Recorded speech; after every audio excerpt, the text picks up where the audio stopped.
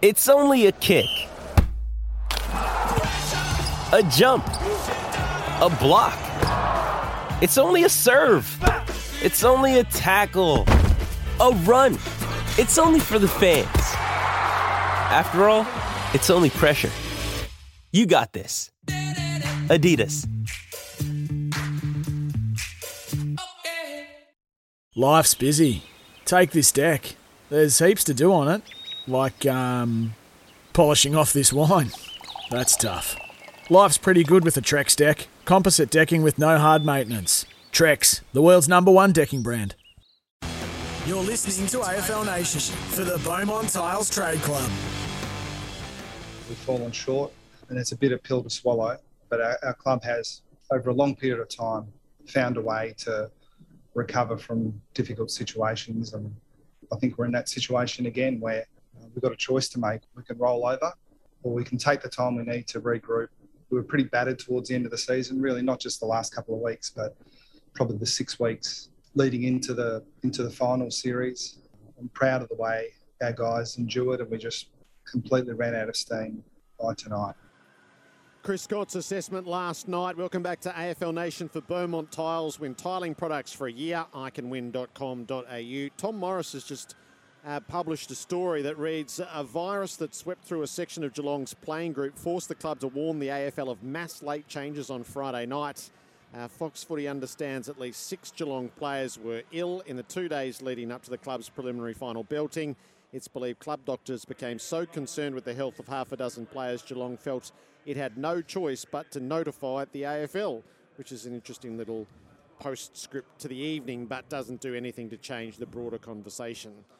So the broader conversation, Kane, where do you sit on, so what do the Cats do next? I think it's important to note that I don't criticise at all what they've done. I just think it's one of the most remarkable things I've ever seen. No one's been able to compete for the best part of 15 years like they have done. We probably knew it was inevitable that it was going to get to this point. I perhaps didn't think it was going to be this ugly. They at one stage throughout the year, they looked unstoppable. They came to this very ground and beat Port Adelaide when Hawkins and Cameron and the like got a hold of them. I thought this is the team of the year. They're my flag favourite. So I didn't expect it to capitulate like it did. But now I'm not sure what they can do, Jerry. I don't know. What levers do they have to pull? They've got 11 30-year-olds played last night. Most of them are contracted. Some of them to big contracts. What draft picks do they have? Well, none. So what other option do you have but to go again? Yeah, just going back to your original point, I feel like you do, Kane. There's going to be a lot of people that are kicking the Cats while they're on their way down. I think we need to take a moment and actually appreciate what they've been for a long period of time. So as a player, all you want is the opportunity to be able to compete and a legitimate chance to think if we do what we need to do, that we have every chance and every right to win the flag. And they've put themselves in that position. So I've got no issue with them going. I mean, they've been pot committed for years. They go out and get three more players off the back of last season. I love their braveness.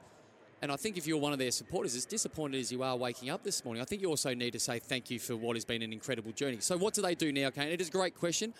I honestly don't know, because I feel like we've had a similar conversation. Maybe this is as firm as it's been at the end of any season in the last 5 to 10 years. You think, well, they can't go again.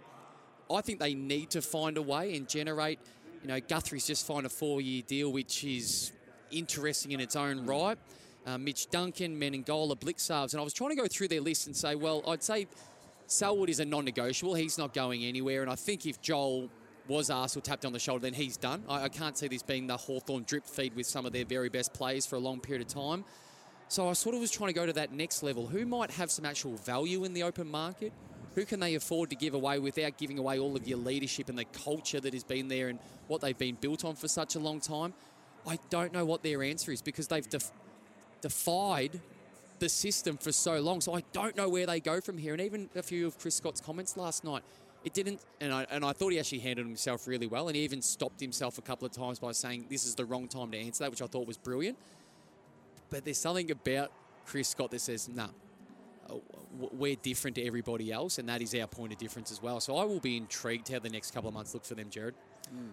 He might say, well, we'll get Tom Stewart back. We're going to play 10 games at GMHBA. We'll give ourselves a chance again. But what did kill them Hutto, was the Giants matching that deal. I mean, so if they could have I got totally agree. Yeah. Jeremy Cameron under the rules, which they're probably designed, aren't they? Like, they're probably designed to get a really good compensation pick, and then they go to the draft with 15 and 20 and one other, and you think, oh, okay, there's 3 young kids that we can replenish, and we're not too bad, but that absolutely killed them.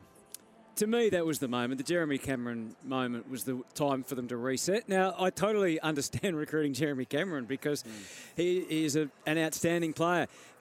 Was he the right fit for Geelong beyond the 1 or 2 years where he's going to be working with Hawkins for what they had to give up? That's what they had to. Now, obviously, as Kane said, they didn't really anticipate that they'd have to give that match up, and they'd kind of committed to him, so that's the difficulty. And you add the Higgins pick, which hasn't really worked out either. So the Tim Kelly moment was the moment that they probably was a bit of a gift to them, and he was a great selection. He turned into an outstanding player. They drove a sensational bargain with West Coast. That was the moment to replenish the list.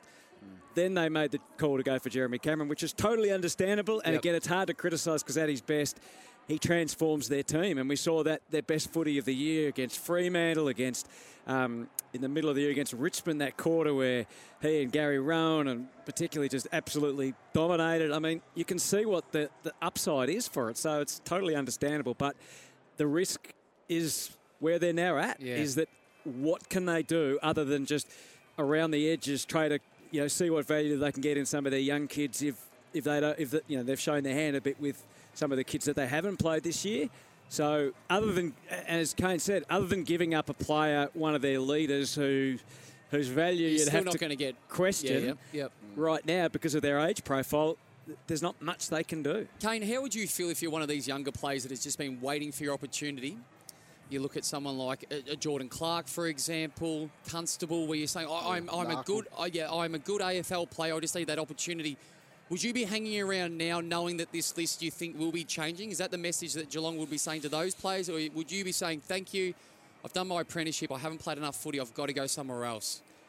Probably everyone's different. It's hard to speak. If it was me, I'd be looking for opportunities. And if I hadn't had them yet at Geelong, I wouldn't think they are going to come. So I'd be looking for the most opportunities that I could get is what I would do. But Geelong, like Clark, Constable, Quinton, you're not going to get much for them. Like they're not even in the team, some of them. So I'm not sure what value they would get for it.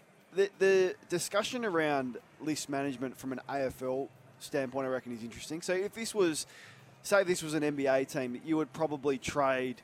Blixarves, you'd probably trade Guthrie, Duncan.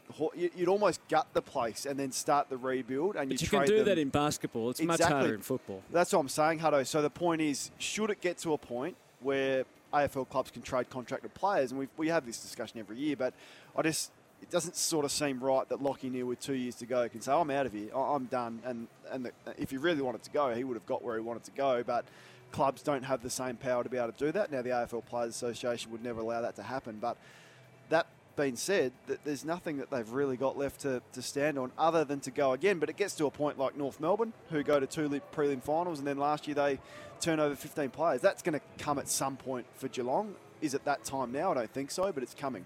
So if you can't change your list, can you change your style? Yes. Yes, you can change your style. Absolutely, you can, and that's a learning experience. This is a group. You are a product of your environment, both with the culture, which is second to none in the competition. I'm not taking anything away from that, but you are a product, and that is what you want to ultimately build in finals. That you, without thinking, execute in a way that you have been taught since you got to this football club. I think you can. Well, the question is, does Chris Scott believe it? Because it's easy for us to sit here, and this has been spoken about even off the final side, maybe at half-time last night, people saying this style isn't going to win you a final or won't win you the ultimate. But I think you can change it and you can tweak it, and you can bring assistant coaches in, as we've seen at other football clubs, what they've done at the Sydney Swans, to say we need to be more aggressive, and this is what it looks like, and this is how we're going to go train it. So I think it's all there. My only asterisk at the bottom is we've had this conversation before, and they haven't done what we thought was the right thing for them. So I don't know how they play this out. So their bottom 6 looked ordinary though, didn't they, Jared, last night? So that's I mean, they always do in a performance like that. They do. If you get beaten by 80 in a final, your bottom 6 to 8 look really ordinary. But some of those players last did look like they belonged on an AFL list, let alone in the best 22 of a prelim final side. So the news for rolled, fast, fresh Vietnamese. No changes to either side tonight. Sam Powell-Pepper is the medical sub for Port Adelaide. Anthony Scott for the Western Bulldogs. Rolled, family-made Vietnamese, served fast and fresh. A shout out for Flight Centre. Win $30,000 worth of holidays now, then travel later with Flight Centre. That's win now, travel later with Flight Centre. You can get involved with AFL Nation across the weekend on the open line thanks to Southern Phone. Simplify your life with Southern Phone mobile plan. Switch to Southern Phone. AFL Nation's for Athena. You're listening to AFL Nation for the Beaumont Tiles Trade Club.